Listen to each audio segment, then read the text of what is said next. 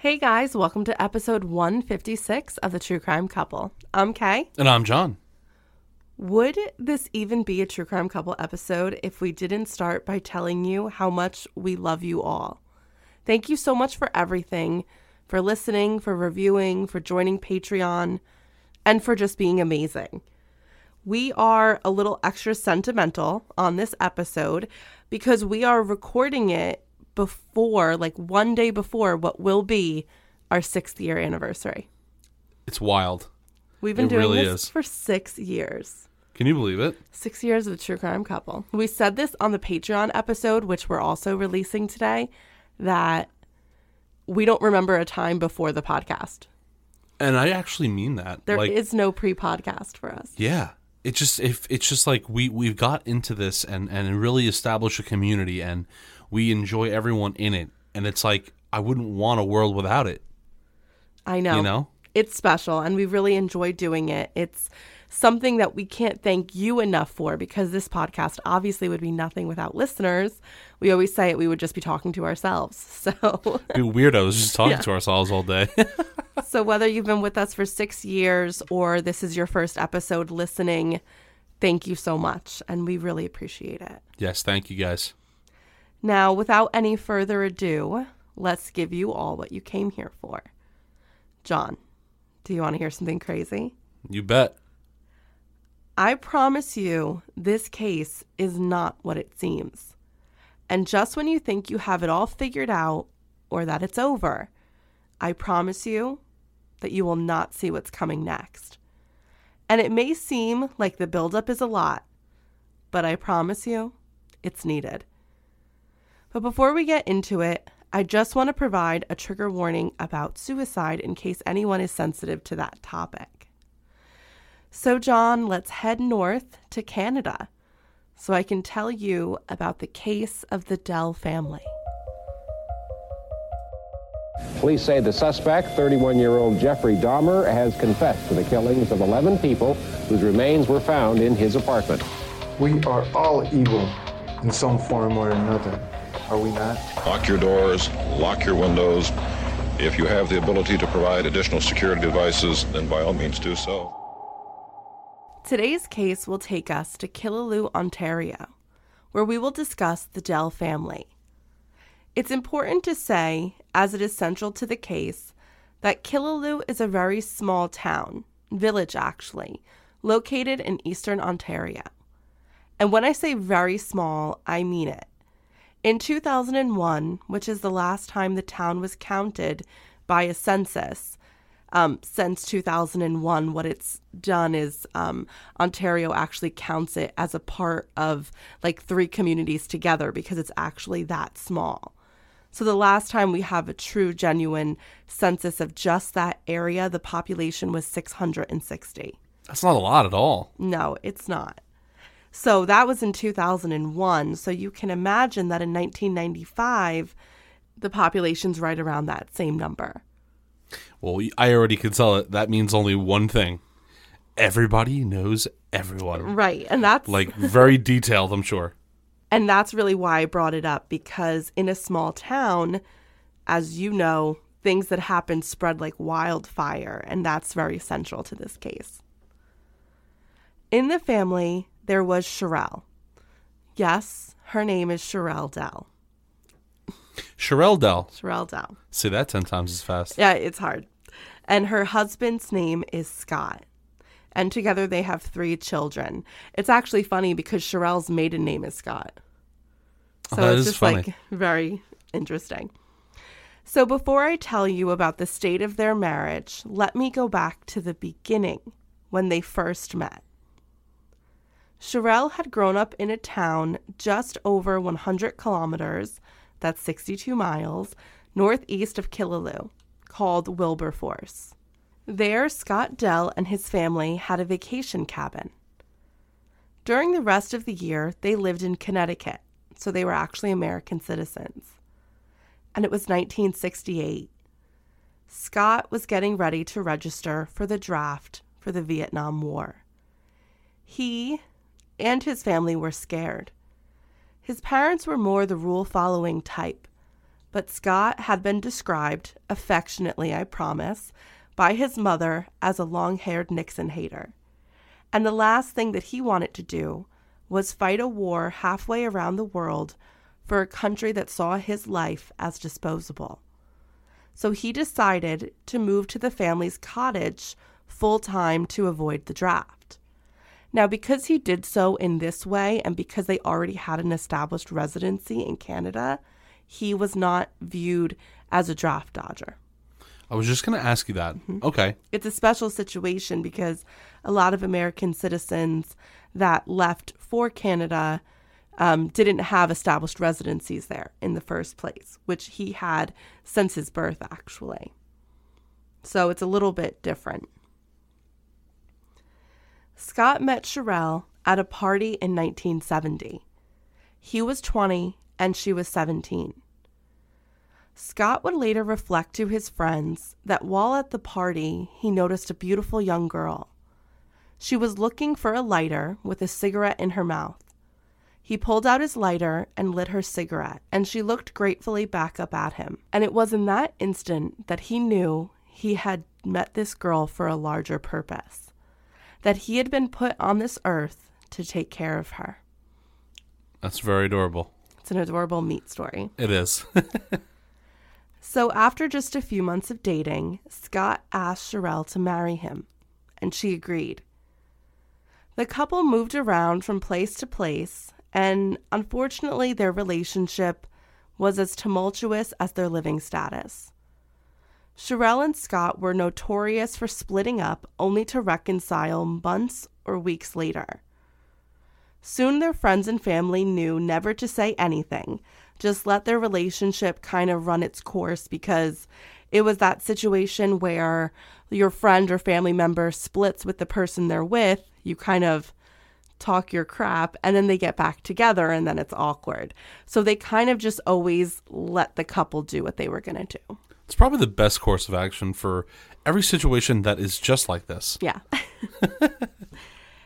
And they especially didn't say anything when there was the biggest, most tumultuous split up to date. And that was in the spring of 1975. This time, Cherrylle actually moves away from Scott and she moves to Toronto, where she works as a stripper.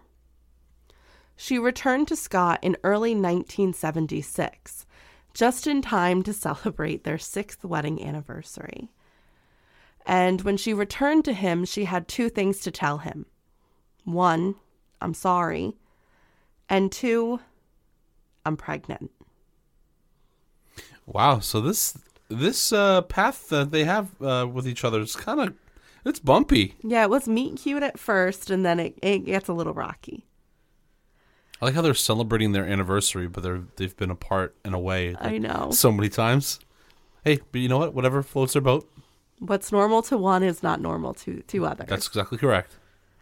Without even a second thought, though, Scott told Cherrylle that he loved her and that he would raise that child, a girl, as his own. And he did. The couple then adopted a second child, another girl, in 1989. Court records protect the names of the Dell children, and I think that's for the better, as you'll realize as we get further into this case. And it's also in 1989 that the couple moved to Cherrylle, where they lived in a beautiful log farmhouse. And that's where they also had the only child that they biologically shared together, a son, in November of 1989. So now that's how they have 3 children. Okay. Scott had meant it when he said he wanted to take care of Cherrylle. He knew that she had a troubled youth, from what she had told him, and he knew that she self-medicated with drugs and alcohol when she was younger because of the sexual abuse that she said she had suffered as a child at the hands of one of her grandparents. Scott also got it.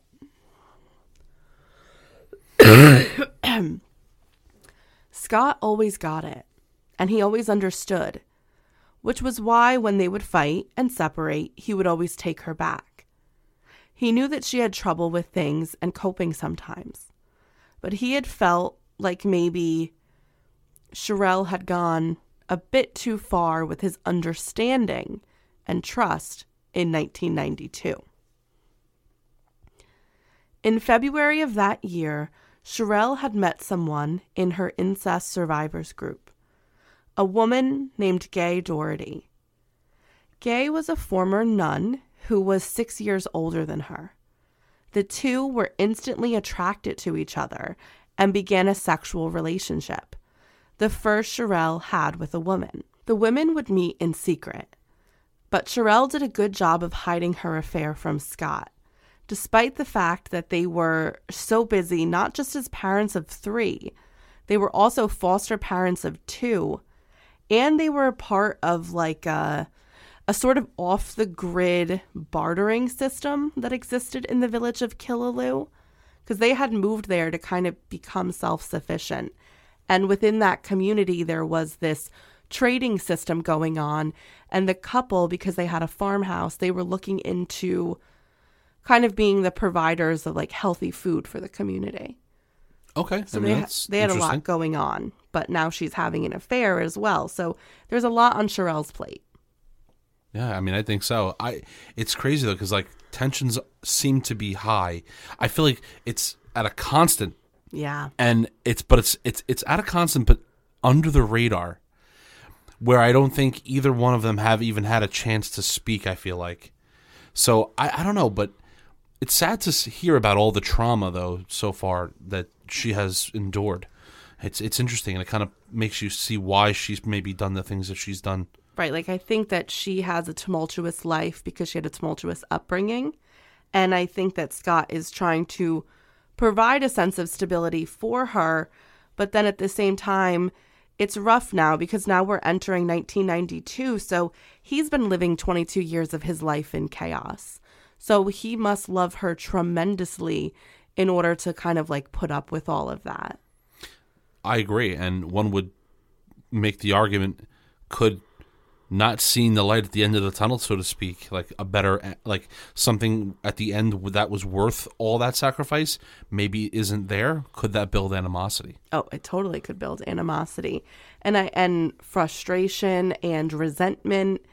But I think at this stage in their relationship, since it has been crazy since the beginning, they know nothing but craziness. So they kind of thrive and survive in this state of chaos, which must be really difficult for their children.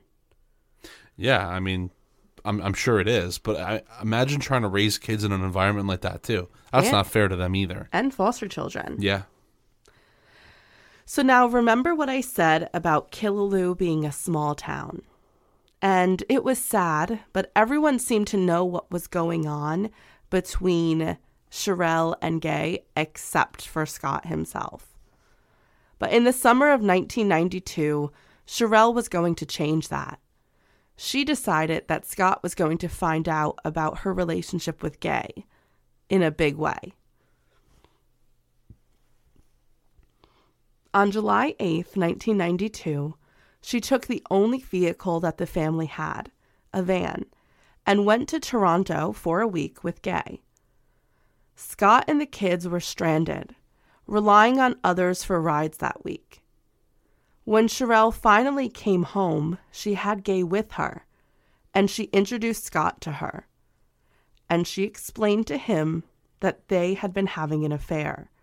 She told him that she wanted her to move in with them so that she could be with them both. Are you kidding me? Yeah. She wanted like a throuple situation, but like only for her. That is insane. Wait, okay, hold on. We just gotta call it the way it is. I mean, this is partially kind of a joke, but at the same time, I have to say it's better than other situations. At least in this case, she's just flat out showing him and telling him what she's doing, and not it leading to something that he finds out later. I mean, obviously they've been doing this a while. Yes. But I mean, she did have the wherewithal to be like, you know what? I'm doing the wrong thing here. I'm just going to come out and tell him, and let's see what happens. Well, I don't think that she thought that it through like that. Like, I think she thought that Scott was, because he had spent 22 years always kind of like kowtowing to her needs and her desires, that she thought he was going to say yes. But he refused. And because he refused, she told him that she would be leaving him.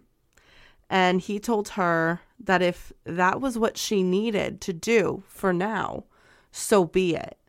Like, Scott, upon reflection and what his family will later say, was that he believed that this was kind of just a phase for Cherrylle. I'm like, I mean, I get that, but I mean, this is pretty major. I mean, and I don't know if I explained myself better, when I first said that, but like, what I'm trying to say is we've seen where like it's just completely unfaithful and like whatever, but the fact that she thinks that it would be okay for her to bring this girl around and like him to accept it just because he's accept everything else just kind of shows you though that how much she really doesn't care about him. She's taking advantage of him, and she's been testing the boundaries for their entire relationship. That's shocking. Scott's mother, Myra, would later say that Scott, as he always was with Cherrylle, was not critical of her for the choices that she made. He believed that in time she would come back, and that Gay was just giving her something that he could not right now. And eventually, as she always did, she would return to him, and they would be a family again. But that didn't seem to be the case. Over the next 2 years, the couple was involved in a contentious court battle surrounding custody, child support, the farmhouse, and allegations of abuse. Throughout it all, Scott never gave up hope that Cherrylle would eventually come to her senses and the family could be back together again. Now, I know you may have a lot of questions about the court battles, but we'll get into them later. Okay. Gay Doherty spent a lot of time with the 3 children now, because what happens is Cherrylle and the children leave the farmhouse. Now Scott lives there by himself, and they move in with Gay. So, of course, Gay kind of becomes like their second mother. She grew to love them, and she's kind of takes on this role as the third adult in this like unconventional and most often dysfunctional family, but she is there for them. And a court document will later reflect that Miss Doherty had a strong and healthy relationship with the children that was both positive and needed given their familial situation. But it had been hard for Gay to stay. She would later reflect that in reality, the appeal of Cherrylle, what had attracted her to the woman, had worn off about 3 months into their relationship. And she only stayed as long as she did for the children because she loved them. That's bizarre. Like, I wonder why. Like, I wonder why that even happened. Is it because maybe, like, home life didn't suit her, maybe? No, I think it's because Cherrylle is a very captivating person. I think she does a really good job of roping people in. She's very, she has, like, a strong sexuality about her. She's kind of like a siren of some sorts. Okay. And home life, I mean, we see it all the time. We've covered this in so many cases. When people are having affairs, they're exciting. And now when you have to like wake up together and share the responsibilities of household duties and taking care of 3 kids and being a foster parent, it's a lot of work. Yeah, I mean that's kind of what I'm saying is like that, the home life of like everyday life, with 3 children. Right. That definitely changes things. And again, I think this kind of speaks to the maturity and social emotional intelligence of Scott. But he also recognized the positive impact that Gay had on his children's lives. And eventually, Gay and Scott end up becoming really good friends, especially when Gay breaks things off with Cherrylle in April of 1995. So 3 years later. So that couple, they were together for 3 years. Okay. And now Gay Doherty and Scott Dell are kind of like the best of friends. That's actually kind of funny. It's almost like a 90s sitcom, right? It is like a 90s, and like trauma bonding. Or like Modern Family before Modern Family. Yeah. Right? With a touch of trauma. With a touch of trauma and craziness, yeah. So just 2 months later, Cherrylle already had a new girlfriend, a woman named Nancy Fillmore. At the time, Nancy would visit Cherrylle every weekend, but the couple planned to move in together soon. Eventually, Cherrylle applied for a mortgage at 18 Mill Street in Killaloe. At the time, she didn't have enough money for a down payment on the property, so Nancy lent her half. So the down payment for the property on Mill Street was going to be $6,000. Nancy was going to put in $3,000, and so was Cherrylle, but Cherrylle couldn't come up with her $3,000, so Nancy is going to put down the entire $6,000. And the women start a new life in that house. The only thing that kind of broke what Nancy thought was going to be the beginning of her happy new, like, kind of ready-made family was the presence of Scott. When Cherrylle was dating Gay had at first not been fond of Scott, mainly because of the custody battle and the things that Cherrylle would tell her about him. But she had always kept quiet about it, not wanting ever to stop the children from seeing their father or getting involved in the custody dispute between her girlfriend and her I don't want to say ex-husband because they never got divorced. They're technically still married. Still married. Okay. And so, like I said, Gay was very quiet about this. And I think that's what kind of allowed them to become friends afterward, especially after his cancer diagnosis. That's sad. Yeah, so backtracking a little bit, Scott had been diagnosed with throat and tongue cancer. It had not been a good prognosis, and everyone thought that he was going to die. It was considered terminal. But he didn't die. He fought very hard for 9 months, and Scott Dell had survived a death sentence. And as he was getting better, and as his relationship with Cherrylle was getting better, and Cherrylle's relationship with Gay was kind of growing distant, Scott had been hopeful that the two of them would work it out. I feel so bad for him. Yeah, so he's like, I have to survive cancer because I see that Gay and my wife are not liking this relationship anymore, so maybe we can be a family again. Just like he's still holding on to hope, and I think that's just like the most innocent, saddest part of this so far. Like he's a pure soul. He's a pure soul and just holding on to hope. Yeah. That he can get back with Cherrylle and just forget about everything in the past and move on. I mean, that really is impressive for a human being to like feel that strongly about somebody and really try to make things work. And I don't know, it just seems like you feel bad. I don't know. Well, it's rare to see someone who seems to have such empathy and raw emotions and selflessness. I also think nowadays to look and to reflect and look back at something like that, we don't do that nowadays. No. I feel like a lot of the times most people just give up on something if it's not working. And it seems like he really, really is trying to make it work. Even, through the whole, like, child custody and stuff. Right. Because that could be tumultuous and to the point where, like, then everyone's just done. Exactly. So, impressive. This is why I think he's better as a Canadian than an American. Well, it speaks... Well, yeah. Well, that's true. That's true. It's definitely too nice for America. So, there was Scott thinking that everything was kind of going to go his way. I mean, he's surviving a death sentence. He might get back together with his wife. But then Nancy showed up. And Nancy was not quiet like Gay had been. She made it very clear that she didn't like Scott. She didn't like him just showing up at the house. And she wanted him to get the hint that Cherrylle had moved on and was now with her.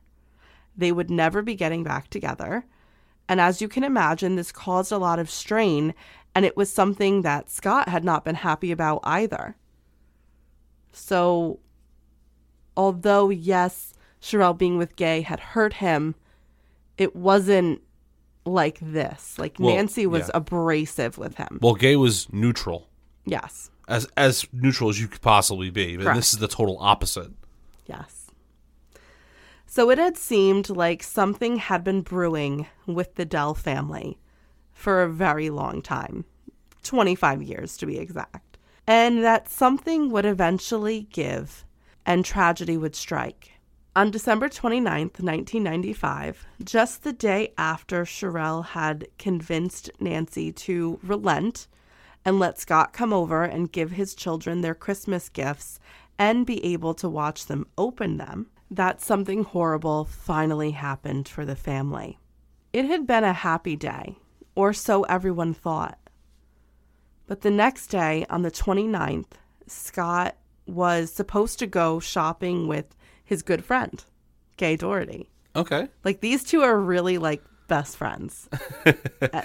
It's so interesting, but they actually had become really close, and Gay was very appreciative of Scott, because when Scott would be able to take the children for a certain amount of time, when Cherrylle would let him, he would always invite Gay over. He recognized how much Gay loved his children and how her presence in their life was so positive and how they reacted to seeing her. And he appreciated that. So he wanted to keep her in their children's lives. That's incredible. Yeah. I think that it's just another example of him being totally selfless. But Scott never showed up for his shopping trip with Gay. Something that was very unlike him. And it worried her. So she decided to go to the farmhouse and see if he was all right. She found that the back door had been left open, something she saw as a bad sign. She knew that Scott always kept both doors to the house locked. When she walked in, on his desk, she found a half-drunk bottle of wine with a wine glass next to it, still containing some wine. Next to the bottle, on the messy desk, she found a series of notes that seemed to be scribbled down on the paper in a kind of frantic manner that was barely legible. What she could read, she found not to be coherent or make sense. It seemed to be the ramblings of someone who was not well. One of the notes read, "What did you think would happen if I drank a bottle of wine and listened to music that we used to listen to? I'm going to think about you and me together." And another note said, "I feel like holding you close to me, like never before. I feel like making love to you. I feel like all the bad stuff would go away." This seemed like Scott was very upset when he wrote this, and it gave Gay a reason to be even more concerned. And at first she was kind of apprehensive to look around the house because she didn't want to invade his privacy, but seeing these notes, she was like, no, I think I really need to look around now. They got to follow it up. Gay eventually did find Scott in the house. He was laying on the bedroom floor, only half dressed. He appeared to have vomited, and it was very clear to her that he was dead. Even years later, when Gay recalled the moment that she found Scott, she still breaks down. It was very traumatizing to find her friend like that. Someone who had just fought so hard to stay alive was now dead. The two had common ground. They were both exes of Cherrylle, and they loved the same children. It had been so hard to know that such a beautiful soul had left this world. And at first, she didn't want to accept it. She got down on the floor and she shook him and she hit him and she tried to wake him up. And then she tried to perform CPR. But she knew it was all in vain. She knew that there was nothing she could do. After all of that, Gay got up and called the Killaloe detachment of the Ontario Provincial Police. And within the hour, they were at the scene. When the crime scene techs and detectives showed up at the home, they analyzed the scene before them. They took pictures and bagged anything that could be considered evidence. based on the fact that there was no sign of a struggle, no forced entry, or additional wounds on Scott, as well as the fact that it appeared that he had left a suicide note. They kind of came to the conclusion that he had died by suicide.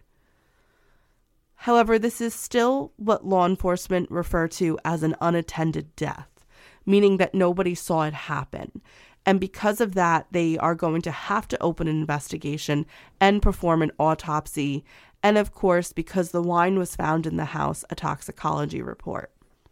I have a quick question. I don't know if you mentioned this, but you said he was partially naked or partially dressed. Like how? Like he was preparing for bed. So like he still had his like shirt and sweater on, but he was only in his underwear.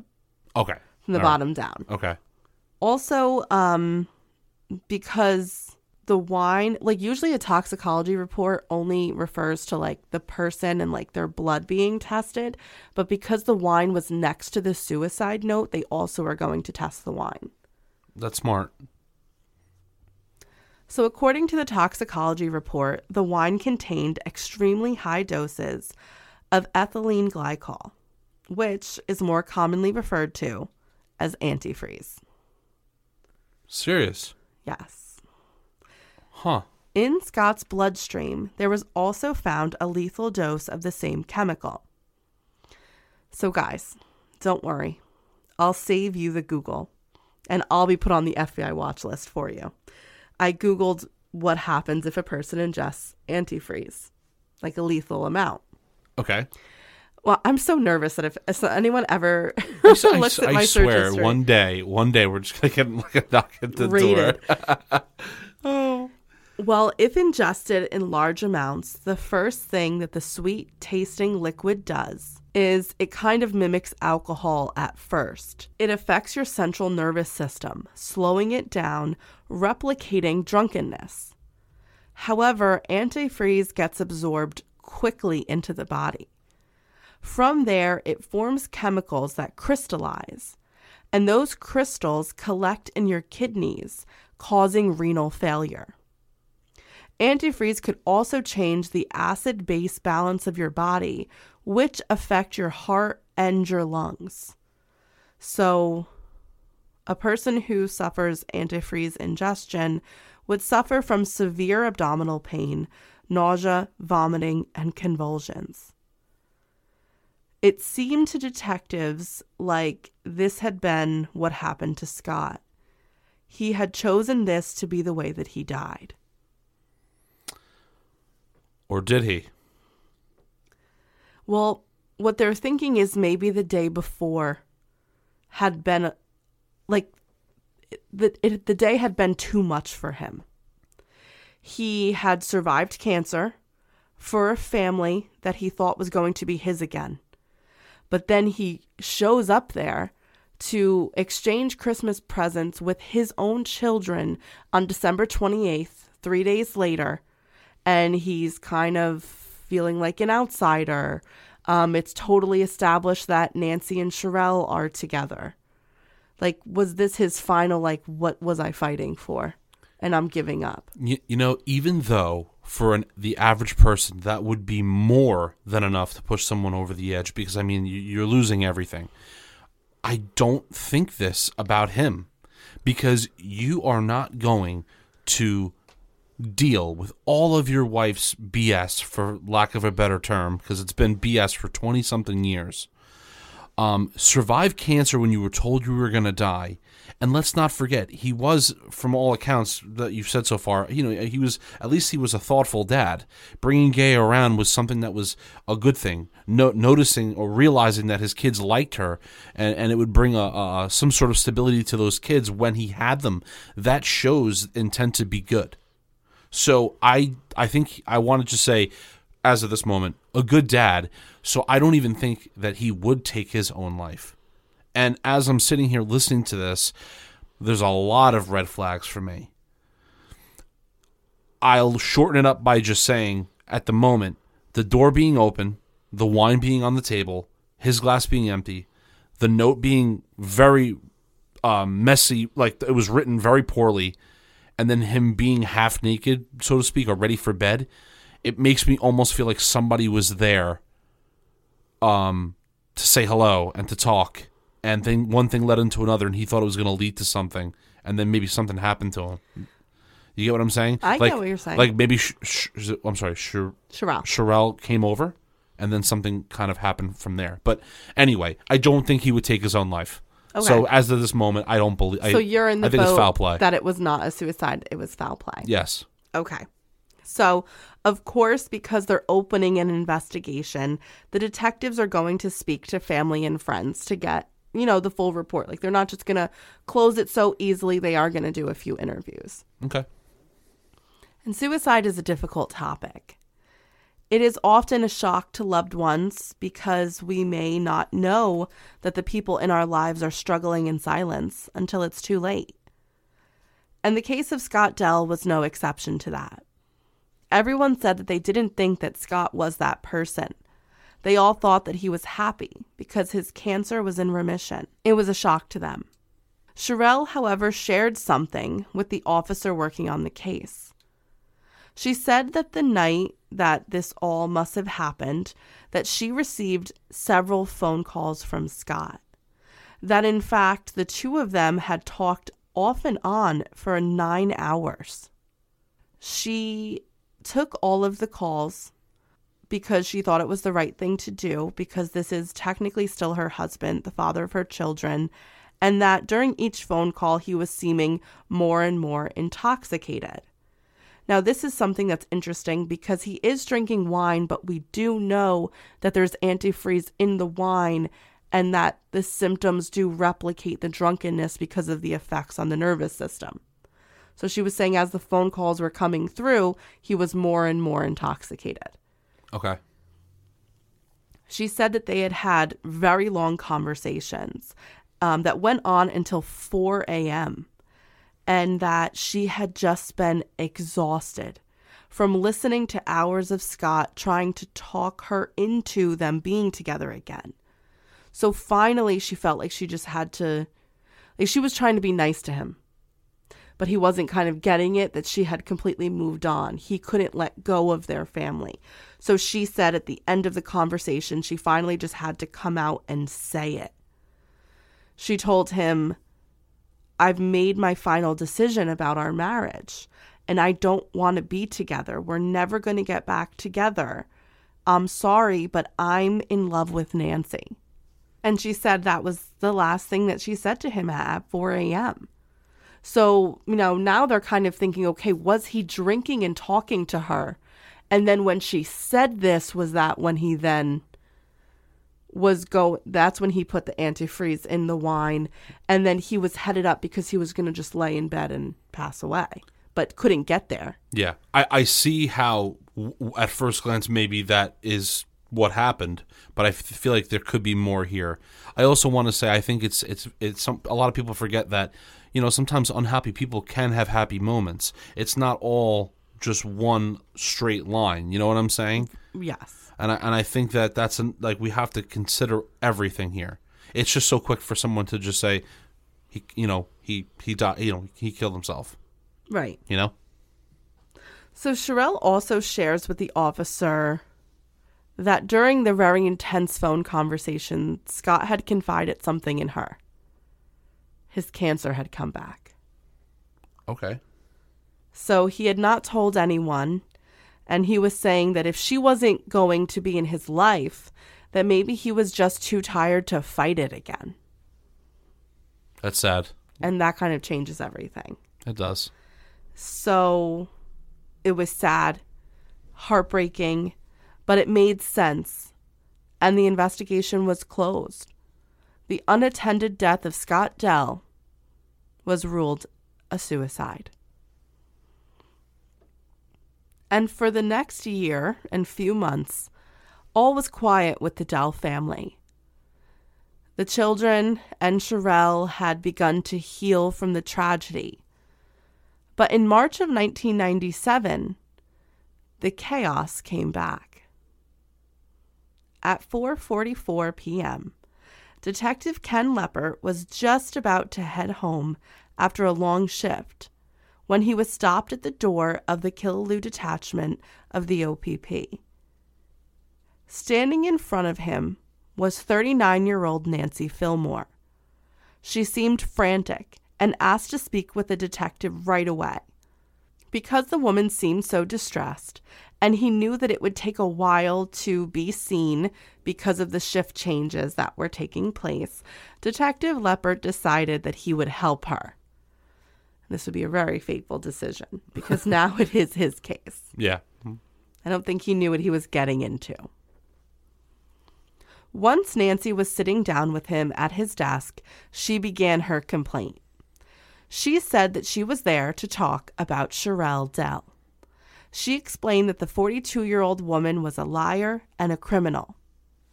Now, the detective vaguely knew who Cherrylle was because Killaloe was such a small village. She was the widow with 3 children. And he knew that the community always kind of did what they could to help her and the family because of the tragedy that had befallen them. Well, Nancy was certainly not painting her as someone who needed help in any way. Nancy continued her accusations. She said that Cherrylle had been committing fraud, that she opened several lines of credit under fake names, and that she also reported break-ins that never happened so she could get the insurance money. Detective Leppert told Nancy that these were both serious accusations and serious crimes. So, does she have any physical evidence that they took place? And that was when Nancy began to squirm a little bit. No, she said. She didn't have any physical proof, but Cherrylle had told her that she had done these things. He asked Nancy just how she knew Cherrylle and why was Cherrylle spilling all of these secrets to her. Well, Nancy admitted that the two of them had been partners for a very long time, but had recently split up. And that was when a light bulb kind of went off in this detective's head. Like, maybe this is just a really bad breakup and she's trying to get her ex in trouble. It has happened before. This could be just a case of a scorned lover, especially because of how frantic she had been when he first met her. He had assumed that Cherrylle had done something to make Nancy angry, and now here she was coming to make a police report, because this fraud wasn't something that was like needed immediate attention. Like, it's not a crime that's taking place right now. It's something that had happened. So there's a reason why this woman had been so worked up. So he was kind of trying to like read her. But still, as is his job, Detective Leppert wrote everything down that Nancy had told him. While he was taking down all of this information, Nancy admitted that she and Cherrylle were part of an ongoing legal battle where she was suing for stolen money and her personal belongings. She said that this all stemmed from the fact that she had been the one to put the down payment on the house on Pine Street, and that while they were living there, she had been paying for most of the bills. And one day she came home to find that Cherrylle had moved someone else in the house. What? A man named Chris Mickle. Who's that guy? Her new boyfriend.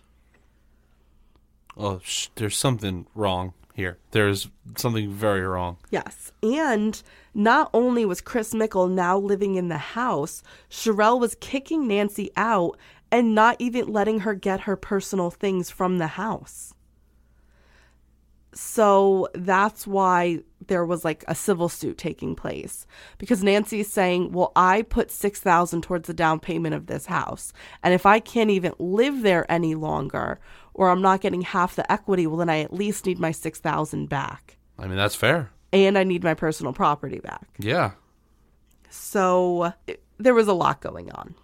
And Nancy did ask, I have this civil suit going on. I obviously want to help you with the fraud investigation into Cherrylle, but at the same time, could you go back with me to the house so I can get my property back in a safe way?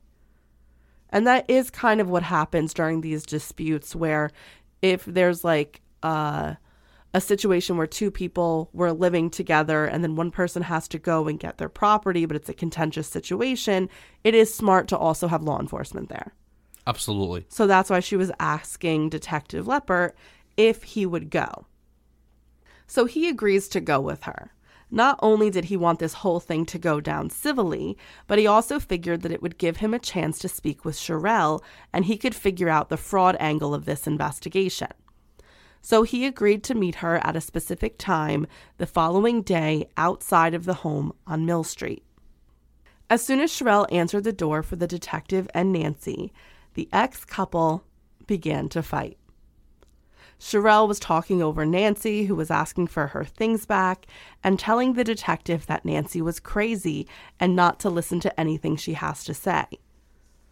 Eventually, Detective Leppert calmed both women down and asked Cherrylle to bring Nancy any of the property that still may be at the house. Cherrylle said fine and left the two on the front doorstep in a huff. When she came back, she threw a garbage bag at Nancy, which the detective assumed was filled with some of her personal belongings. So he tells Nancy, you should open it, see if what you've requested is in there. So she opens the bag. And when she opens the bag, she did find some of her things, but she found that her things were also mixed in with emptied cans of wet dog food and rancid garbage. Her stuff was destroyed. That is messed up. Yeah. And you know what? Now we can see what she's really all about here. And I think that Gay probably realized, even though it was 3 years in, but she noticed early. She said she was staying for the kids. Right. But I think she realized early that this person uses people. She uses every single person. Mm-hmm. And unfortunately, Scott was on the receiving end of this for 20-something years. Right. So every single person within this woman's life, she uses in some form or another. And then moves on when she's done. When she's ready. Yeah. Yeah. So the destroyed stuff infuriates Nancy. And she screamed at Cherrylle, "How could you do this to me? I loved you."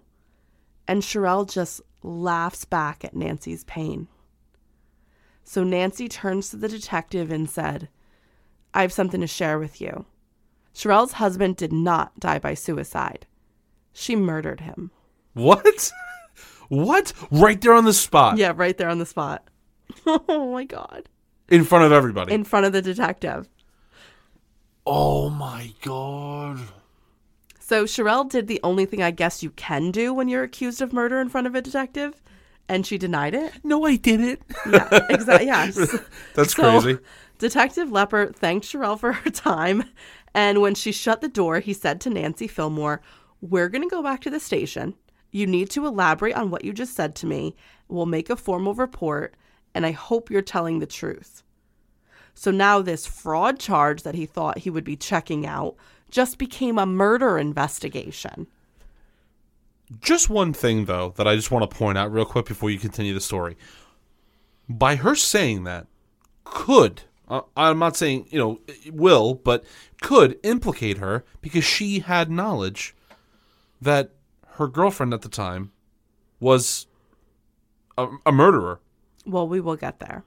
So for her to just come out and say that. Well, she's pissed. I mean, she's pissed. But I'm just saying that is major. That is major. You're implicating yourself, number one. Number two, this whole thing just blew the hell up. Yes. This is crazy. This is actually crazy. Okay. So back at the station, Nancy agreed to tell everything she knew to Detective Leppert and a female officer. This interview was filmed. The story that she had to tell was shocking. She said that Cherrylle hated Scott and that her only goal had been to get full custody of the children so she could collect social assistance checks and get his money and the farmhouse. She said that back before she was in the picture, when Cherrylle had still been dating Gay, that Cherrylle had asked Scott for a divorce. However, when she found out he was diagnosed with terminal cancer, she stopped the divorce process because she knew Scott was going to die. If they divorced, she would only get half of his things. But if she were his widow, she would get it all. That is so cold. I can't even believe it. That someone can be that disturbed and cold.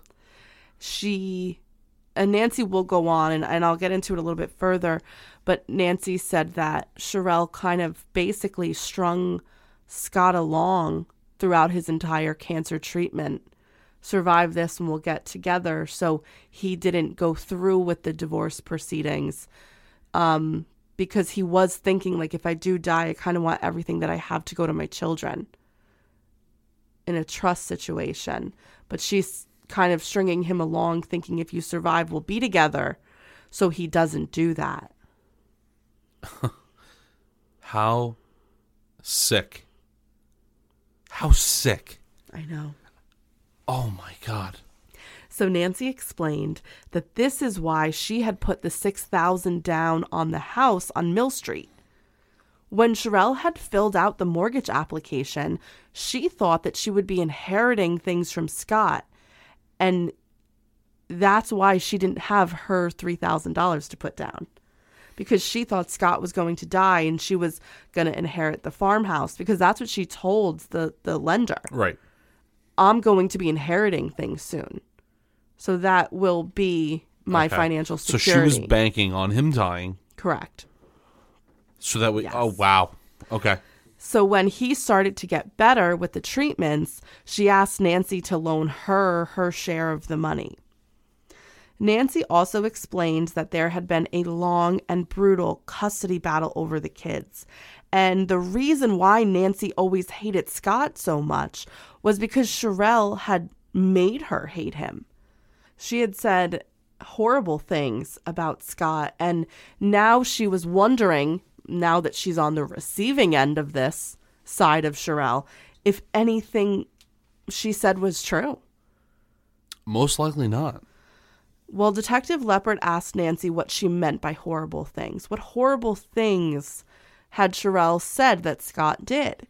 And she said that she told her that Scott had physically and sexually abused their 3 children and the kids that they fostered. Stop.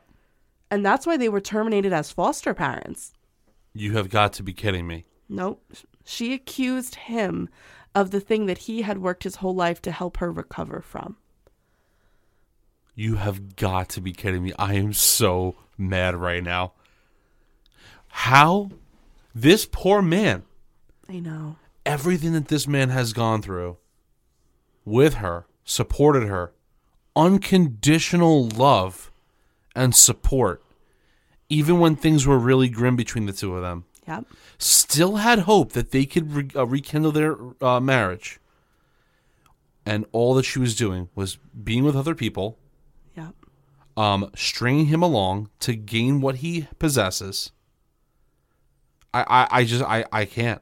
I think this is the depths of depravity. Accuse him of the worst shit. Yeah. It's like spitting on his grave.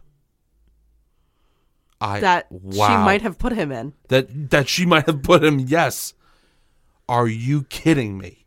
I am not kidding you. And we're like only halfway through this story. And you know what? We're so focused right now on these two because it's insane, or these 3.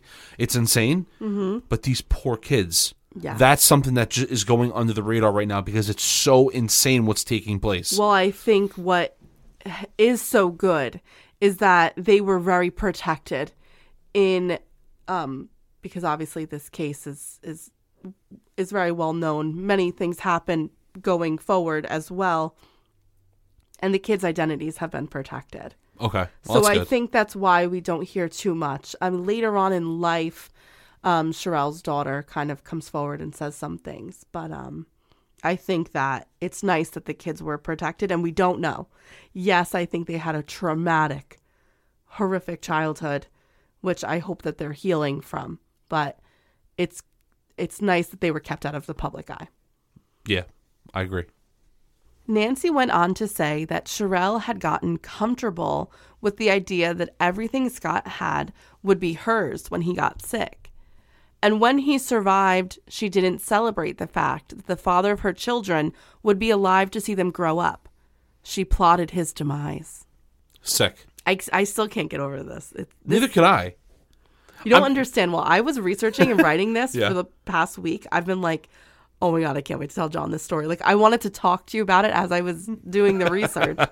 I mean, look, I had a feeling that there was foul play involved, but still, I mean, the amount of BS that she made this man endure is horrible. John, it's not over. I know. Buckle up, get ready. There's more. I'm trying. We're halfway through. Oh my God. Okay.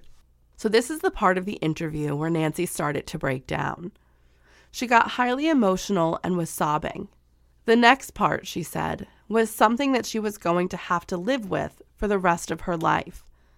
And it was something that she deeply regretted. She said that Cherrylle had pumped her head full of all of these horrific things about Scott, and how much better their lives were going to be if he was dead, and how the kids would finally be at peace. So she agreed to help methodically plan his murder. What? Yes. What? So she convinced her to help her. Yes. Why? Listen, we have to get a little bit into the backstory of Nancy here, and I think this will help you understand her emotionality in this. Nancy was alone for a very long time. She was a lonely woman who was putting out ads in the newspaper to find companionship. And Cherrylle responded to her. And Cherrylle is this attractive, vivacious woman who was giving her all this attention and providing for her a life she never thought she was going to have. A loving relationship, because she could be very charismatic and think that that's what she was going to provide for you. A ready-made family with 3 children. Same thing that attracted Gay to her. And when Cherrylle starts saying, my husband used to abuse me and does abuse the children, and that's why I had to leave, and that's why I want to get him away from the kids, but he won't leave us alone, Nancy goes into protection mode to protect this life that she now has, which she's grateful for, and this woman that she loves. What a con artist. Yeah. Because that's what she's doing. She's weaving her web and taking advantage of vulnerable people. Yeah. It's so disgusting. And I have to say, I've watched a lot of, I guess you could say, like confessions or interrogation videos. And Nancy Fillmore, in this video that I watched, was truly, truly remorseful for what had happened. I think all of a sudden the veil was lifted. Once she got kicked out of the house, the spell that Cherrylle had on her was lifted. Well, she was fooled. She was fooled by what she was being told and everything. And I get that. But I just, sometimes it's like you wonder if common sense does kick in to be like, no, I'm not going to murder somebody. I'm not going to help you.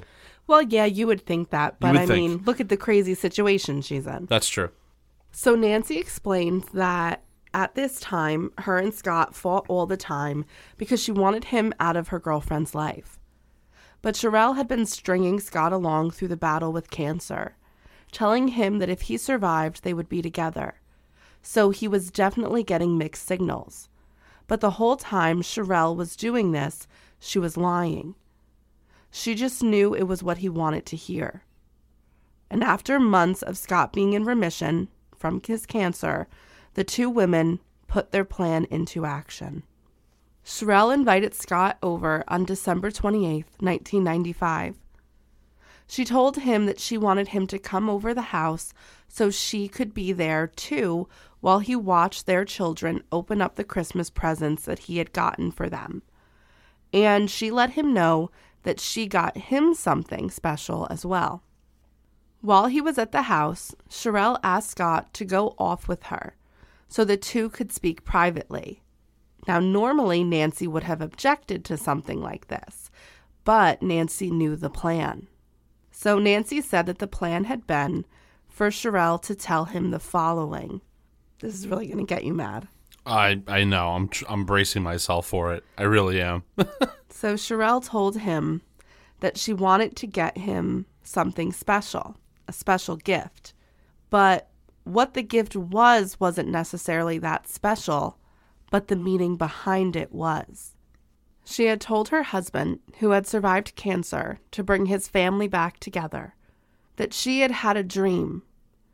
And in it, the two of them were sitting together, drinking a bottle of wine, and making plans to get back together and discuss what they were going to do with the rest of their lives. And that's why foul. She got him a bottle of wine for Christmas. So Scott had been so happy. This is what he always wanted. And Cherrylle went on to tell him, I want you to go home tonight, put on our song, and give me a call, and we'll talk about the future. No. The whole thing's staged. Everything is staged. I'm going to get into it. Okay. Don't you worry. But this woman is very devious. She's a criminal mastermind. I mean, so far, yeah. So, as we know, Scott did give Cherrylle a call. He spoke with her for hours. And while she kept him on the phone, she wasn't listening to see what he was saying about them getting back together and being a family again. She was listening for all the signs of the antifreeze poisoning kicking in. And she had been the one to say, as they were talking on the phone, as you're sitting there picturing us together, jot down notes. So she is... This whole thing's like an experiment to her. And she wanted to... That was the suicide note. So that would look like suicide notes. Yeah. So he essentially was writing his own suicide notes without knowing that's what she was planning on him doing. Oh, man, this is breaking my heart.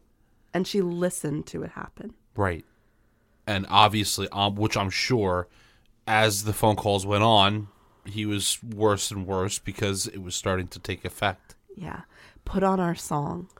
Oh, my God. Isn't that terrible? I can't. Okay, why do you do this to me? I don't know. Why do you do this to me? And you know what? This is very, very sad because Scott fought really hard for his life. And it's very difficult when you have cancer of the throat and the tongue especially, like he had. He was nervous about the fact that he might have to get surgery, which would involve removing parts of his tongue, meaning he may never speak again. So he opted for parts of the treatment that would make him be able to speak to his kids still and live a future with his wife. Like, he made all of these decisions based on the fact that he thought he was going to be with her again. And this was her, right before she was about to kill him, giving him that last hope and then stealing it from him. So sad. And that is what brings me to her final act of cruelty against him. As she listened in for the whole night and was listening for the signs of the poisoning to take effect, she cut him one final time. She told him that she no longer wanted to be with him and that she loved Nancy. Wow. And that was what he heard. So he couldn't even die with the thought, like he might think, oh, I'm just getting sick. And he didn't really understand why he was dying because she was poisoning him. But at least he could have thought, this is what I could have. But she took that from him even then in his dying moments. See, people like that, what has been done here, it's so horrific. And it literally could bring me to tears. I know. It is so sad to watch somebody that has gone through everything like this and have to deal with this, right? It's emotional so torture. Sad. I have no words because that's how much this has got me messed up. Wow. Well, Detective Lepper felt the same way. He was shocked at this story. But of course, he has to look at it through an investigative lens. This is still only hearsay, though. Like, how do you know this happened? How do you know that was said? And again, Nancy got very emotional, and she said she was ready to tell everything. She was ready to face the repercussions for what she did. She wanted to take responsibility for her part in this, but she wanted what happened to Scott to be known, because now she's understanding how evil Cherrylle was. Because now she's thinking, okay, what if she was lying? So she said, I know what Scott was saying during the phone conversation that he was having with Cherrylle during his last hours, because I was listening in from the other phone in the house. So she heard it all. Wow. Oh my God. She said at the end of the conversation, Scott's speech was extremely slurred, and he didn't seem okay. He seemed as if he was in pain. Before Cherrylle hung up the phone at 4 a.m., Nancy said that he was saying strange things. Like, he kept saying to Cherrylle, I know you're here with me. I can see your angel spirit. And then right before she hung up the phone at 4 a.m., Cherrylle said to him, yes, my angel spirit is there. My angel spirit will take you to heaven. And with that, she ended the 9-hour phone conversation. And Nancy now in the interview is crying hysterically. She's sobbing. She said, we killed a man, and I have to live with that for the rest of my life. The planning is insane, though. To gift him this wine and to ensure that he was going to drink it right away by saying, drink it tonight and call me. So now she could listen into everything that was happening, so she could kind of gauge whether or not it was working or not. Okay. Another thing was that she was saying, write notes about what you're thinking about us. Okay. So now that's the suicide note. It's so sad. Yeah. She knew that he would try to write something because she was pushing him along to do these things. Correct. And that was what Detective Leopard wanted to get to next. Like, okay, what are the logistics of this? How was this done? And Nancy said that she had been the one to buy the wine, a 1.5 liter bottle. So we're talking about like the huge bottles of wine. And she also retrieved the antifreeze that she had from her car from the garage. So she said that Cherrylle was the one to put the antifreeze in the wine. And just when you think it couldn't get worse. It does? The reason why she put the antifreeze in the wine was because she knew that from the radiation treatment, Scott had lost his sense of taste. So he would never be able to tell that there was something in his wine. The planning is so sophisticated, and every step has been super calculated, because obviously a random person trying to kill him wouldn't know that. Obviously she knows that. She's taking advantage of that. Every single part has been done to take advantage of him fully. This is like the most messed up thing I've The only ever thing heard. I have a question about is why were the doors open? Because he probably just like they were unlocked. Got home and just didn't lock the door. Like it's one of those things that happen in a crime scene that is so careless and not a part of it, but then becomes such a big deal. I understand. I think this is very interesting because through all our cases, I don't think we've ever come across someone who has literally been able to manipulate somebody to the point where they can kill somebody and do it over a phone and get them to write notes and make it look like suicide. Yeah. That is insane that could take place. Right? We've never seen that before. We've never seen somebody be able to control somebody and control so many people. Yeah. Yeah. Just wait. This is not over.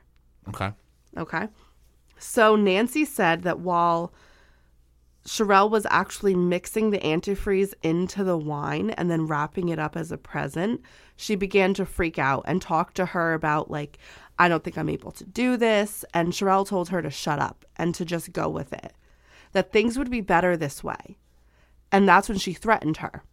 And if you ever tell anyone, like, you're going to go down for this because people know how much you hated him. All I could say is that I was going to get back with him and then you decided to kill him. So her insurance policy was the blackmail. was to blame Nancy. Oof. And again, now Nancy felt bad about hating Scott because she felt like Cherrylle had lied to her about everything that he did, and she just wanted her to help her in this plot to kill him. And it was kind of like scary because she's thinking, okay, well, I think in that moment she realized she's just as disposable as Scott is to her. So she said, I should have seen the signs. Like the fact that Gay became friends with Scott once she broke up with Cherrylle should have been a sign to me that Scott wasn't doing these terrible things to the kids, but I was so blinded by my love for Cherrylle. And again, this is a wild story. But now they have someone to testify against Cherrylle. But the detective made it clear to Nancy that they would really only ever be able to get a conviction if she agreed to testify against Cherrylle. He's like, you can't backtrack on this because it's going to take us a while to get the physical evidence to prove what you're saying, but your testimony is going to be the only thing that locks this woman up. And Nancy made it very clear that her intentions were to testify and also face the consequences of her actions. At least somebody is. Yeah. So, again, like I said, she was extremely remorseful and said she didn't do this for a deal. She never asked for a deal. Okay. Did they give her one? She said, this is what... Well, we'll get into that. Okay. She said, this is what I did, and I'm going to help, bring some... I guess, closure to his children and his family. Some justice? Yeah. And 3 days after the taped confession, on March 21st, 1997, the investigation into Cherrylle Dell began. Detective Leppert began working with the detective that had originally been assigned what had been Scott's suicide, and the two of them began looking into the past of the couple. Cherrylle did not have a criminal record, but she certainly did have a lot of reports, filings, and rulings dealing with the court, like the family court, dealing back with her initial split up with Scott. And that was in regards to the custody dispute. Okay, so some of this is going to get graphic, and, it involves sexual abuse towards children. These were things that were actually disproven. So they never took place, but I think it would be a disservice to not express what she accused Scott of doing in an open court in a small village where everyone heard this and thought this of this man. No, I think you're right. Right, so what I'm saying did not happen, but I feel like I have to list it. I just want to give that disclaim. Well, yeah, because it's going to show how much more of a monster she is. Yeah. So this took a while for the detectives at the OPP to get together. So what I'm going to do is I'm just going to summarize it for you with the help of an amazing article from the Ottawa Citizen. So initially, in court documents, they found that Cherrylle had lied several times. In one instance, she claimed to have a degree in psychology, which was not true. And in another, she said she had bought the farmhouse that Scott was living in with money that she had inherited from her grandmother, which was also found not to be true.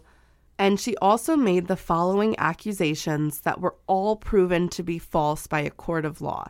So these are the allegations that she made. First, that Scott assaulted her on July 18th, 1992. This is when she supposedly got back from her time away with Gay. That was that excursion. That Scott had severely assaulted a developmentally delayed 13-year-old boy who was their foster child at the time. She claimed that he had split the boy's lip and blackened his eye. And this ended the family being able to be foster parents any longer. And that was deemed to be false. There was no injuries on the boy. 5 days after that, she claimed that Scott had been rough with their oldest daughter and sexually improper with another. The report on this was that the findings of the court were that Cherrylle had coached her daughters to say that Scott had done those things. And mind you, while she's making all of these wild claims, and trust me, they get worse, she's also telling everyone in the village of under 700 people that this was happening. So people truly thought that Scott was a monster. And it gets worse. In September of 1992, she made further allegations that Scott raped one of his daughters and ejaculated on another one of his daughters. These allegations were also proven to be untrue. I can't even believe this. I also, listen, I understand that he may love this woman, but how, after she accused you of this, would you even want to be with her again? Like, I understand that she had trauma in her past, but this is beyond crossing lines here. I don't really know. I think that I'm trying to be loose with, like, loosely I'm speaking about this. Like, did he just think that maybe he could fix her? There are people out there that they do gravitate towards people who could use some help and some guidance in their life, and maybe was he one of those kind of people where he thought he could change her and mold her into something that he wanted? That's very true. You know? And then what happens in those situations is that sometimes people's self-worth and self-esteem get intertwined with, how can I fix this person? It happens. I mean, that's a possibility. But yes, on the surface, you're like, why would anyone stay after accusations like that? Right. That would destroy your character and your credibility. And your relationship with your children. Yeah. Yes. And then, like, think about this. Just, I'm kind of just putting it out there. Imagine if there was no murder to be talked about here, but those children were spending more time with their mother, and their mother was saying these awful things happened to them. Now these kids grew up thinking that their dad's some sort of crazy child predator. Yeah. That preyed on them. Like, what? You think about what you're saying. Like, if he didn't die, these kids would think that he is capable and have done things of that nature. There is no recovery from that. Right. So it's just really crazy that this is happening. But I'm glad in a court of law we're disproving all these wild and outlandish, rumors or right. whatever you want to call them. Wow. Then in early 1993, Cherrylle filed for divorce. Something, as we know, she rescinds as soon as she finds out about Scott being diagnosed with terminal cancer. But when she was filing, she requested that Scott pay her $4,900 a month in child support and that he give up the farmhouse to her. That's a lot of money for 1993. Oh, yeah. She also reclaimed the physical and sexual abuse, citing that was why she wanted full custody. The judge who ruled over this was upset, to say the least. He had this to say about Cherrylle. You, meaning Cherrylle, have an appalling lack of consideration and concern for the interests of the children in the prosecution of your design to destroy the respondent's reputation, meaning her, Scott, by repetitive and unfounded allegations of sexual impropriety to mask or mitigate your own inadequacies. There is no question that the various agencies and institutions involved have been besieged by unnecessary and excessive unwarranted complaints. That's good the judge said that. Oh, yeah. And, as I'm sitting here listening to these crazy claims, I want to be careful with how I approach this because I don't know whether it to be fact or not because we talked about it earlier. Was it true about her grandfather? From the way she acted out as a child and her drug use and alcohol abuse, it seemed like, yes. Okay.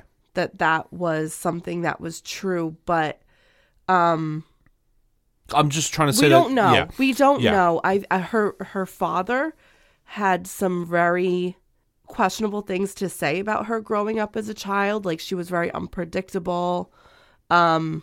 She was someone who was a liar, but her sexual promiscuity and things like that does kind of tie in with someone who would have suffered from sexual abuse as a child. Yeah. So we don't know. I'm just trying to say that we have to call into question her credibility going all the way back to when she first met Scott. Yeah. Because could that have been her way of roping him into him feeling sorry for her by making these crazy claims?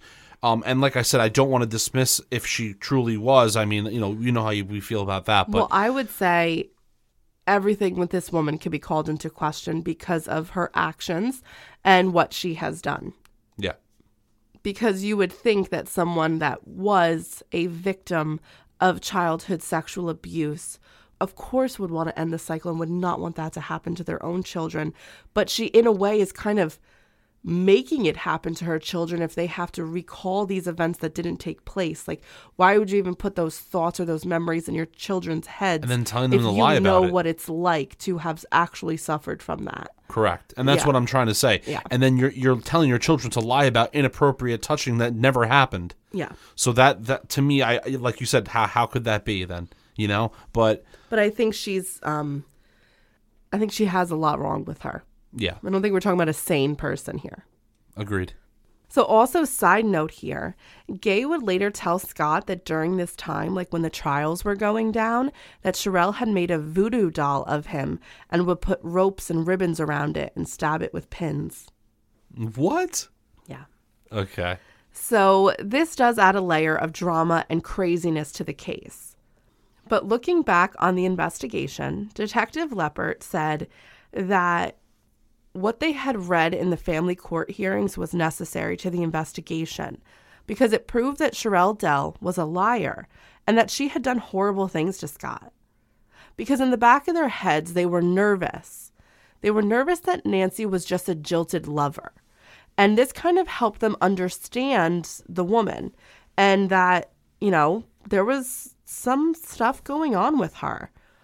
There were also numerous social workers that kind of saw her with her interactions with the children and the family.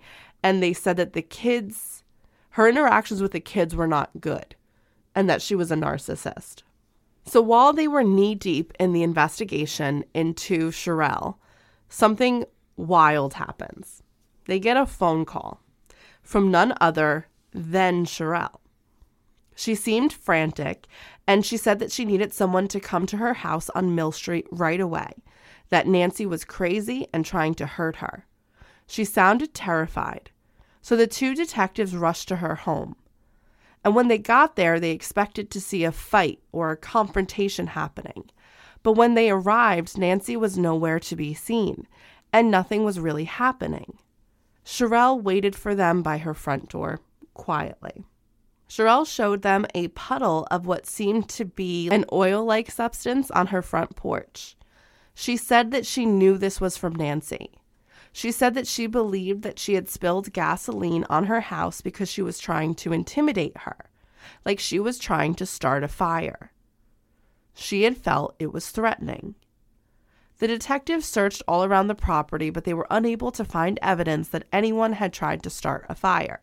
But when the detective tried to tell Cherrylle that they were unable to tell whether or not someone had been trying to start a fire on her doorstep or not, she said she had a lot of other things to say to them. She let them know that that witch, she was referring to Nancy, had her debit card and that she had been stealing money. She claimed now that Nancy was in fact the one who was a fraudster, and that she, Cherrylle, had to cancel accounts in order to stop having money stolen from her. So as you can imagine, the detectives were like, oh, something else to investigate. Why can't we just stay on track of this hot mess investigation? Why do we always have to investigate other offshoots of things? So they asked Cherrylle for any paperwork that she had that proved any of this. And just when, detectives they had this minor thought in their head, could there be another side to the story? Could Nancy be lying to us? Cherrylle goes off the deep end and proves that she's out of her mind, and she hits on them in an embarrassing, cringy way that makes the detectives believe that she's trying to use her sex appeal to get them on her side. She was saying things like, oh, people were asking who the hot detectives were that were over here. And she was trying to be flirty with them. And they were like, we're going to go. So before they go any further, because Essentially, their investigation relies completely on Nancy's testimony. So they have to make sure that their key witness is clean in the investigation. So they want to investigate all of these claims that Cherrylle was making regarding Nancy and her debit card. They found that Cherrylle had lied. Nancy had not attempted to take any money from her. None of her accounts had been frozen or canceled because of her or any suspicious activity that happened. In fact, no suspicious activity had taken place. So now they were back on track. They were trying to substantiate the claims that Cherrylle had killed her husband. One name that the detectives kept seeing pop up again and again was the name of Gay Doherty. Not only had she had physical and romantic relationship with Cherrylle, but she also had a friendship with Scott and had been the one to find him dead. So they were like, we got to talk to this woman. So Gay Doherty no longer lived in the area, and they actually had to track her down in order to speak with her, something that was hard to do because she lived 2 hours away in Quebec. When they found her, she said that she had moved so far away because she had completely wanted to get away from this situation, and in a way, she was in hiding. Why? Well, and the look on the detective's face said it all, like, isn't that a bit extreme? And she was like, no, it's not extreme at all. And she explained why she felt like she had to go into hiding. She said that she had always been able to see the children when Scott had them at his house. But after he died, obviously those visits stopped. She said that she would try and connect with Cherrylle or Nancy to try and arrange a time where she could meet up with the children or just say hi, play with them for a little bit. And as you can imagine, this is a bit of a complicated relationship.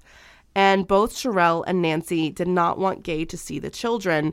They didn't want Gay in their life at all. Like, you're an ex-girlfriend, go away. Cherrylle claimed that the kids always acted weird when they would come back from seeing Gay, so she wanted to put an end to her seeing them. Now, think of this what you will, but Gay was fighting for the ability to see children who were very fond of her. She was also of the belief that Scott did not kill himself, and she had been very emotional about finding him. And Cherrylle most likely, allegedly, did not want Gay to share those feelings or beliefs with the kids. That's probably why she didn't want her to see them. Well, it would go against her plans. Right. Well, okay, so let's go back to the reason why she was in hiding. She said a few months after Scott's death, she had awoken in the middle of the night to flames in her home. She had a pitcher of water on her bedside table. So thinking fast, she soaked her blanket in water, wrapped it around herself, and ran through the flames that were larger than she was, until she was able to get out of her house.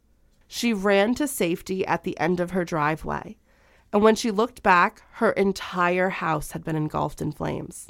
If she had not woken up, she would have died. If there wasn't water beside her, she also would have died. That's crazy. Her whole house was gone. And because she had run all the way to the end of her driveway, she really was going to, because now obviously she doesn't have a phone, so she was going to like go to a neighbor's house to call the fire department. But as she was leaving her driveway, she passes her mailbox, and on her mailbox, she finds a note taped to it. Okay. And the note says, "Stay away from Cherrylle's kids or you'll be hurt." Oh, wait a minute. Didn't Cherrylle accuse Nancy of trying to set a blaze to the house? Yeah. So could there be some truth in that? We don't know who set the fire at Gay's house still to this day. Or could there be truth in the fact that, you know, Cherrylle's saying that Nancy did it, but she's the one that actually used gas to light someone's house on fire? Well, either way, it's a murder attempt. It is. And it was enough to scare her. She's like, I got the message loud and clear. I moved 2 hours away. I don't want to die. Okay. Isn't that wild? That is wild. I would want to stay hidden too. Very easily died in that fire. Oh, yeah. Now, at first, they had been skeptics when she said she was in hiding, but when they verified the fire and the note, they were like, wow, that is serious. So next, the detectives wanted to speak with the officer that had taken Cherrylle's statement after Scott had been found dead in his home. Remember, they questioned all of his loved ones as part of the investigation into whether or not it was a suicide because it had been an unattended death. The officer said that he found the interview to be interesting because he had not been able to ask any questions. Instead, Cherrylle just kept talking and talking, and because of that, he had just written a lot of notes. So he wrote down things that he thought was interesting or things that he thought were just kind of odd that she was saying. Cherrylle told the officer that for 9 hours off and on, she had taken phone calls from her estranged husband. She said that he had been intoxicated, or at least she believed him to be intoxicated. Now it was kind of clear that it was signs of antifreeze poisoning taking effect. She said that when he talked to her, he spoke about how he had been racked with guilt over how he had abused her and the children.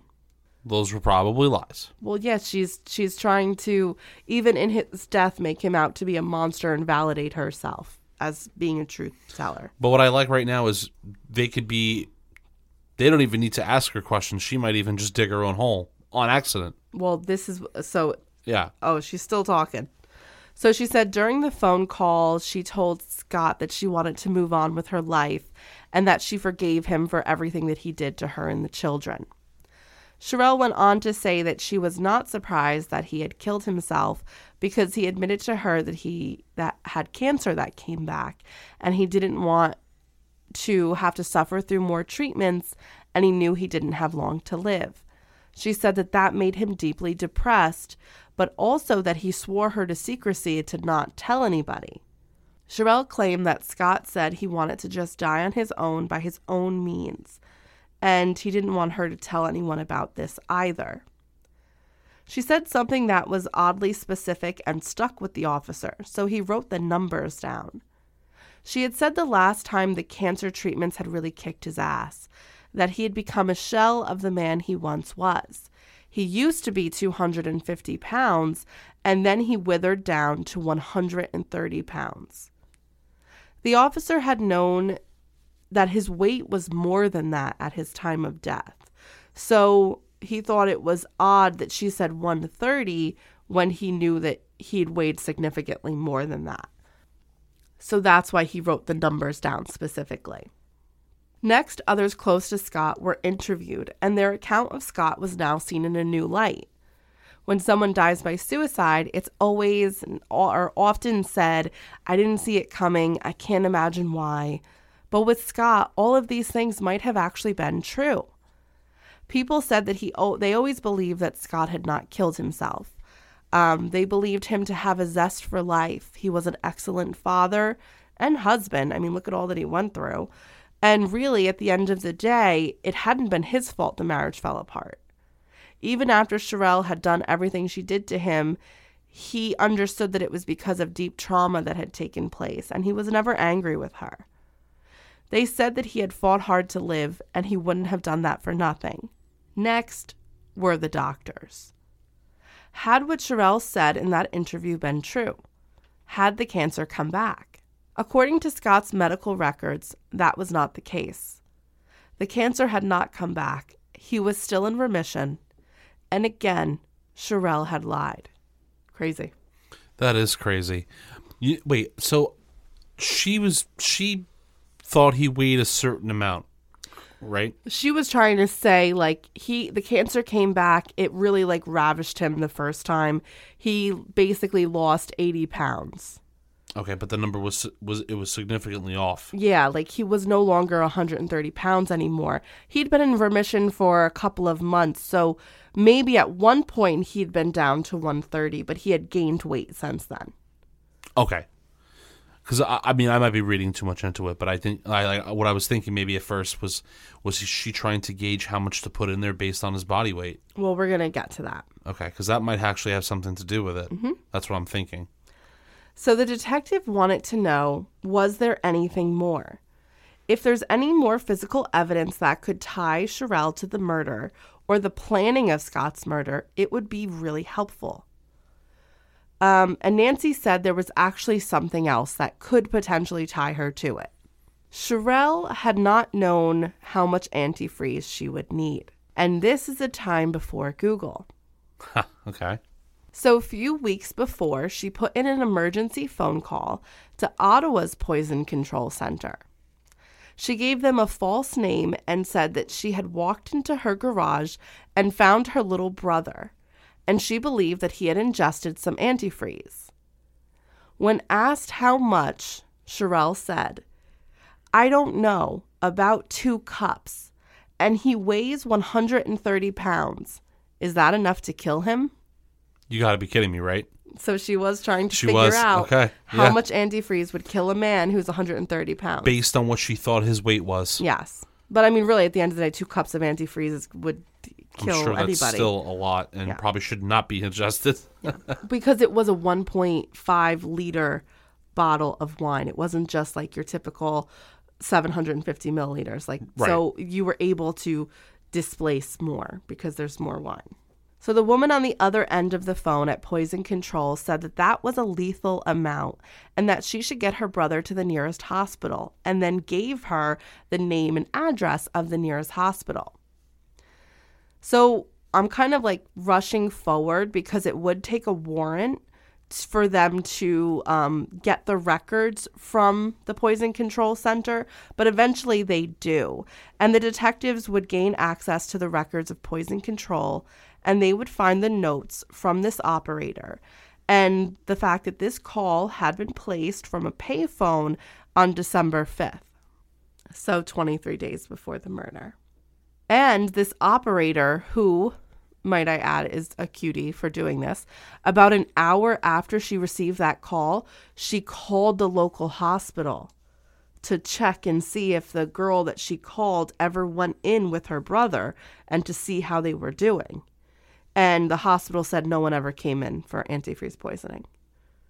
So that was why it was kind of marked a potential prank call. Wow. You see, people try to do the right thing, and here you are taking advantage, like you always do. Yes. Wow.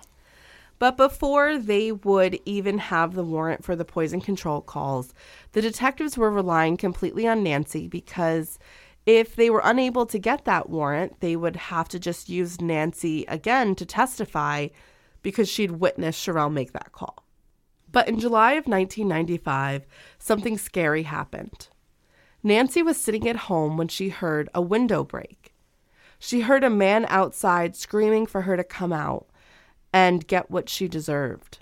She called the police, and they responded pretty quickly. Outside of Nancy's residence, they found the man that had been responsible for the broken window and the threats. It had been Chris Mickle, Cherrylle's new boyfriend. Okay. So now she's convincing the new lover, like she's convincing all of her new partners to go after the old partners.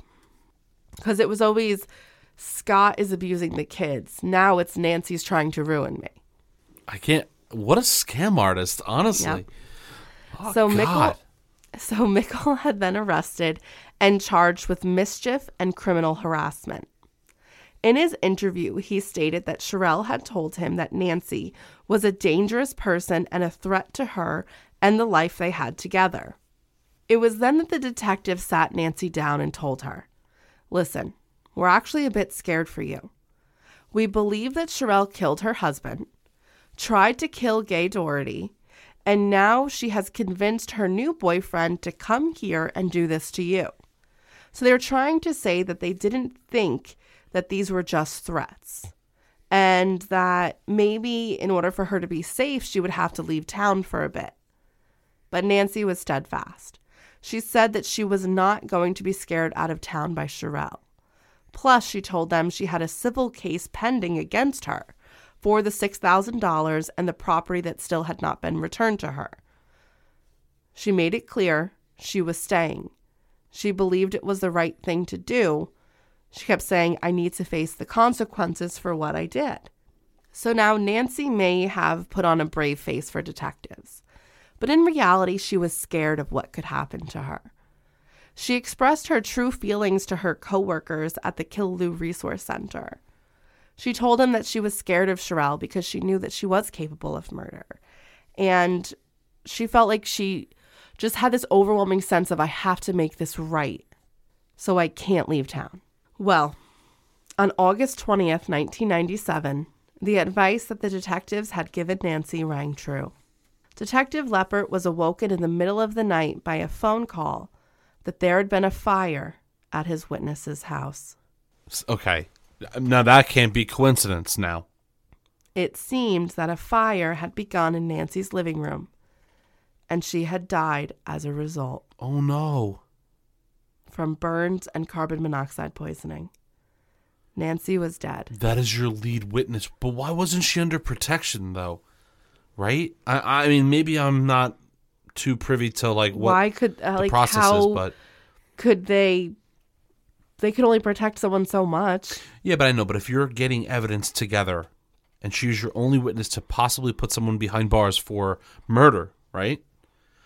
I would think that you would try to put her in, like, not witness protection, but put her in. Well, they told her, we want you to leave town, and she was refusing. I know. I know what you're saying. They should have stationed an officer outside. They could have done house. that. Yeah. It wasn't done. I mean, she didn't even have to leave town. They could have just put her somewhere else. They could have put her in a hotel or a motel or something. I think this is why the detectives were... Detective Leppert was very upset by Nancy's death because he did hold himself responsible for it. He felt like he could have done more. He could have pushed her harder to be safe or tried to protect her more. The aftermath of the fire was brutal. Her whole house was charred. Nothing left. And it was clear that this was a message and the fire had been started intentionally. Nancy was the key to the case. She was going to be what put Cherrylle away.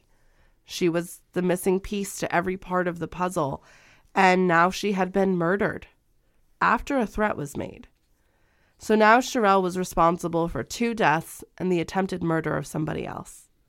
To think that she's not involved is insane. The threats, making good on those threats, getting people involved in murders. I mean, obviously she is guilty. Yeah. Right? I mean, like, everybody has to know that she is involved in some form or another. Right. I can't even believe this is even taking place. Or that she got someone to do it. Like her new boyfriend, for example. Well, your first thought would be her live-in boyfriend now, Chris Mickle. But Mickle was in jail for the charges that he faced back in July. So it couldn't have been him. And if there was one thing that detectives knew about Cherrylle, it was that she rarely got her own hands dirty. By questioning some people in town, the detectives were able to determine that Cherrylle had been hanging out with a very interesting new friend group. While Mickle was away in prison, Cherrylle was hanging out with a group of boys who were a lot younger than her. In high school. What?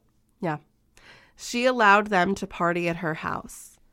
They were allowed to drink and smoke pot there, and they thought it was cool. Cherrylle set her sights on the first impressionable kid she could. She chose 16-year-old Brent Crawford. Brent, in an effort to impress Cherrylle, told her some things that he had overheard at his job at the Cherrylle Resource Center. He worked with Nancy.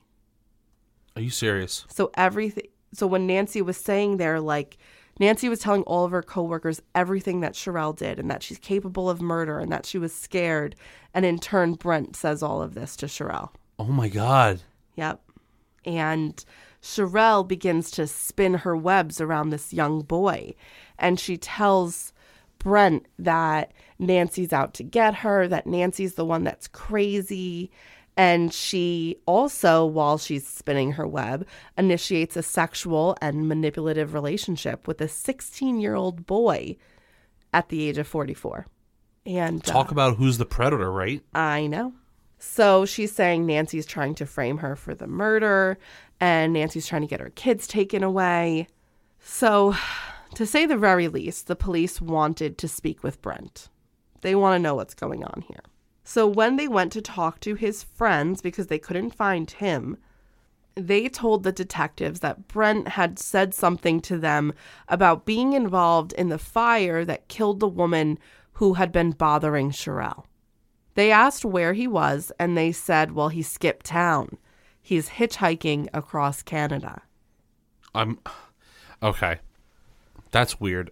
Are they just covering for him, or is he actually doing this? He's actually doing this. So this is actually pretty cool. The detectives, with help from others at the Ontario Provincial Police, set up a sting operation where they found out where Brent was in Northern Ontario. And a patrol officer was the one who had spotted him and reported it in. So the detectives sent in an experienced undercover officer as a truck driver to pick him up. Wow, okay. So this undercover officer picks him up, and as they're driving, he begins to have a conversation with him. He said that he was driving to meet his brother in British Columbia, and that he was going to be starting a job with his brother that was going to generate a lot of cash. So Brent piped in and said, oh, I'm looking for work. And the officer said, yeah, but I'm going to be honest with you. Like, if you take this job, you have to be okay with doing things that aren't exactly legal. And Brent said, I'm up for it. Whatever your brother needs, I can do. So while they continued to drive, Brent seemed like he really wanted the job. So in order to make himself seem like he was good for the job, he volunteered his criminal resume to the undercover police officer. Oh, my God. I mean, you can't forget he's 16 years old. Right. So he told him that he had killed someone once, and he'd been so good at it that he'd never been caught. Brent confessed that on the night of August 19th, he had broken into Nancy's home. He had a knife with him. His initial plan had been to cut her throat while she was sleeping. And he was going to do it because he loved Cherrylle, and he didn't want Nancy to ruin her life. Plus, Cherrylle said that she would buy him a motorcycle and give him $300. Wow, okay. Wow, cool dude. So when he got into Nancy's house, he found her asleep in the living room. And in front of her were a lot of candles on her coffee table. So he figured it would be easier to just knock the table over and have her die in the fire. That way the murder would less likely be tied back to him. So he overturned the table, watched the fire burn for a while, and once he was satisfied that it would destroy the house and kill Nancy, he left. So the whole time that he was talking, they were recording him. Yes. Now, in the United States, this is not allowed. It's called entrapment. Right. But in Canada, all good. See that? I mean, hey, if it works. I mean, he's talking. We got to put these people behind bars. Well, these in people Canada, are crazy. I know. Well, in Canada, it's good as long as there's a prior judicial ruling and they can't go outside the parameters of what the judge says is okay to do or talk about. I'm sure every listener here would be like, you know what? I don't even care. Take Brent down. If I have to give away some of my civil liberties right now, I want that person in behind bars. Well, because of what she did to Scott. That's the social contract, according to Thomas Hobbes. Fun, historical. There you go. I like how you always loop in some history, yeah. but it's true. I mean, I want her behind bars. Well, after this ride is over, Brent was arrested. He told police that he did it for love and a motorcycle, basically. He loved Cherrylle, and she was so good, so he wanted to protect her. Like, this woman is truly a gifted manipulator, which is terrifying. Nancy had been framing her. This woman really, I think, is super dangerous because she's able to convince so many people from so many different walks of life. It's not like she has her victims are always young. Age groups, yeah. It was gay that she had convinced. It was Nancy. It was Chris Mickle. And now it's Brent. And it had been Scott for decades. And she also always referred to Brent as her puppet when she talked about him. Ew. Yeah. So Brent Crawford was convicted of first-degree murder and was sentenced to life in prison on February 28th, 1997.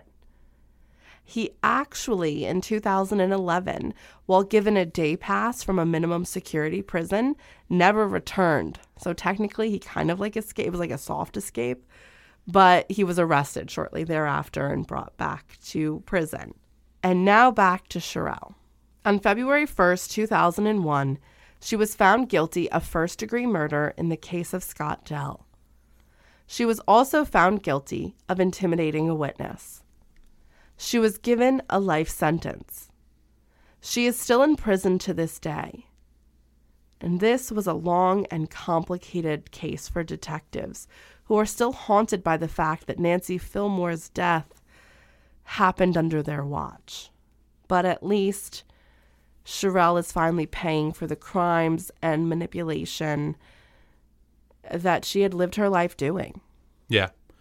I mean, I know this might sound a little much, but I find that what she did and the amount of manipulation and an emotional torture that she put on people, that she is evil in its purest form, in real, it's like embodied real evil.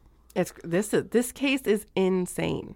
And I think that she's exactly where she belongs. I agree. And I hope they just throw away the key. And that's it. Because someone like that has ravaged so many people's lives. And she should be ashamed of herself. And I hope that she really just sits there and thinks about it. Right. And that not only did she do that to all these victims, but she also harmed her children as well in the process. This wasn't just all the, it's internal. It's right. It's external and internal, because your internal family, you also screwed them up as well. And that's so sad. You did not care about anyone's feelings and what you did. No. It's just callous and disgusting. It really, I mean, this is just insane. This whole case. And the people that, and I could sit here and say the people that loved you, but Scott loved you, unconditionally. Let so many things slide where a lot of people would have just been out the door. And to see someone hurt in that kind of manner, in that way, it's disgusting. I know. But I don't think she was capable of accepting that love. Whereas we can look at this situation and say oh my, you could have had a great life with this guy. I don't think she wanted it. Then you walk away. Instead of, putting a leash on him and dragging him through the mud. I think she feels like people exist to serve her and provide her with things. I think you're right. And when he didn't die, she felt like he owed her. But how crazy is that? I mean, John, we're not talking about someone who's I know. Rational here. I know. But I think that is what she thinks people owe her things.